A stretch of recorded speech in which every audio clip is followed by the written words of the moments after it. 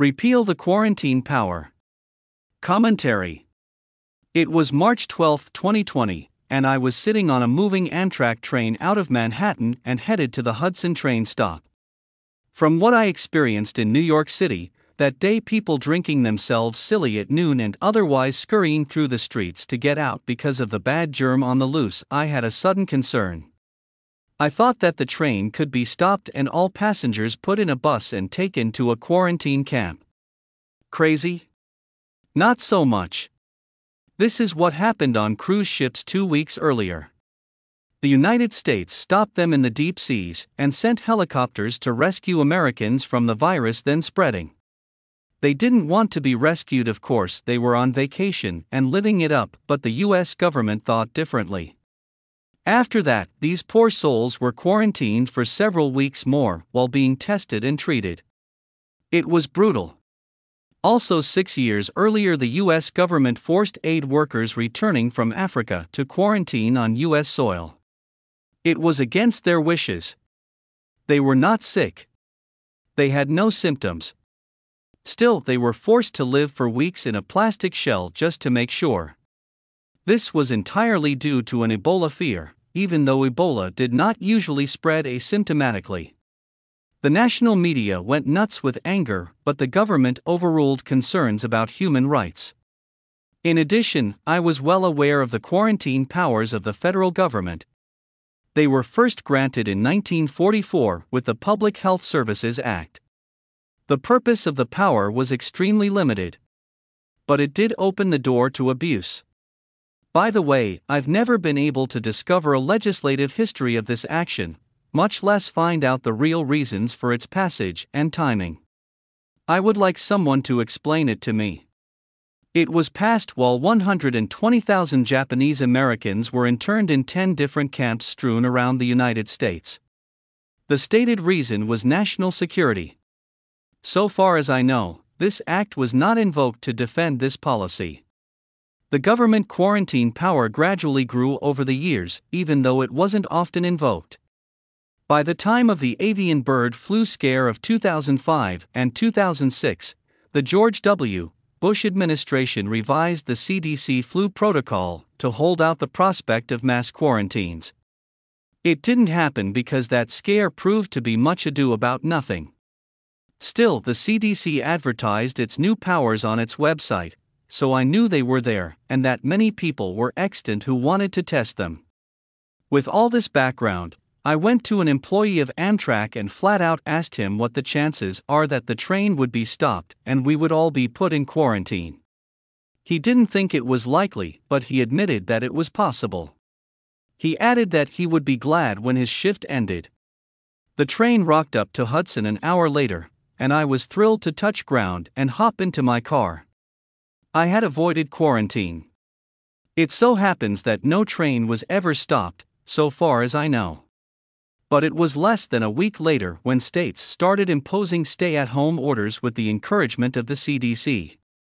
This was a reflection of a federal edict issued on March 16, 2020, as an implementation of the state of emergency imposed 3 days earlier in secret. Before long, people like me were issuing passes to employees who needed to go back and forth to work, something to prove that they were essential employees. You see, the same government had divided the whole workforce into essential and non-essential. Non-essential employees were not supposed to leave their homes. For people crossing state borders, you needed to quarantine 2 weeks before going back again. Not that everyone went along with this cockamamie plan, but the rule was there. All those powers still exist at the federal level and in every state. Brownstone Fellow and attorney Bobby and Flowercox actually challenged these powers in court in the state of New York and won her case. The judge was shocked at how extensive they were. You don't have to be proven sick. There is no age limit. There is no time limit. There is no due process. And there is no viable way to appeal your way out of quarantine. The case is currently on appeal. We wish her all the luck and hope she prevails. But that still leaves a major problem. The powers still exist at the federal level. We now know for sure that this power can and will be abused. More and better regulations are not the answer.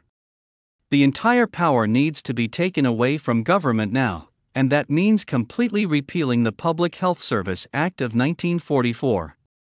Now, so long as the power exists, it will be a grave occasion of sin for all governments at all levels.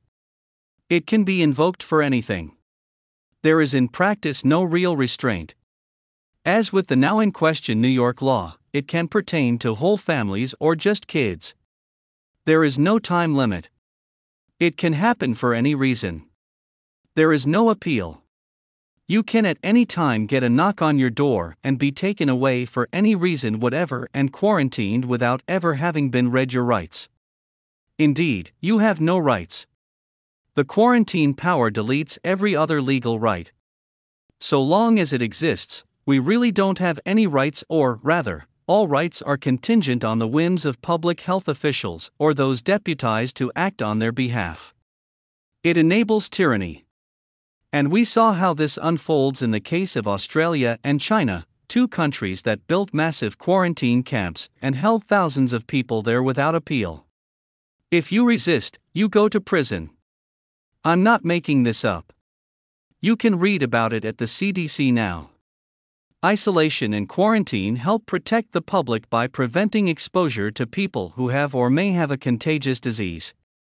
1. Isolation separates sick people with a quarantinable communicable disease from people who are not sick.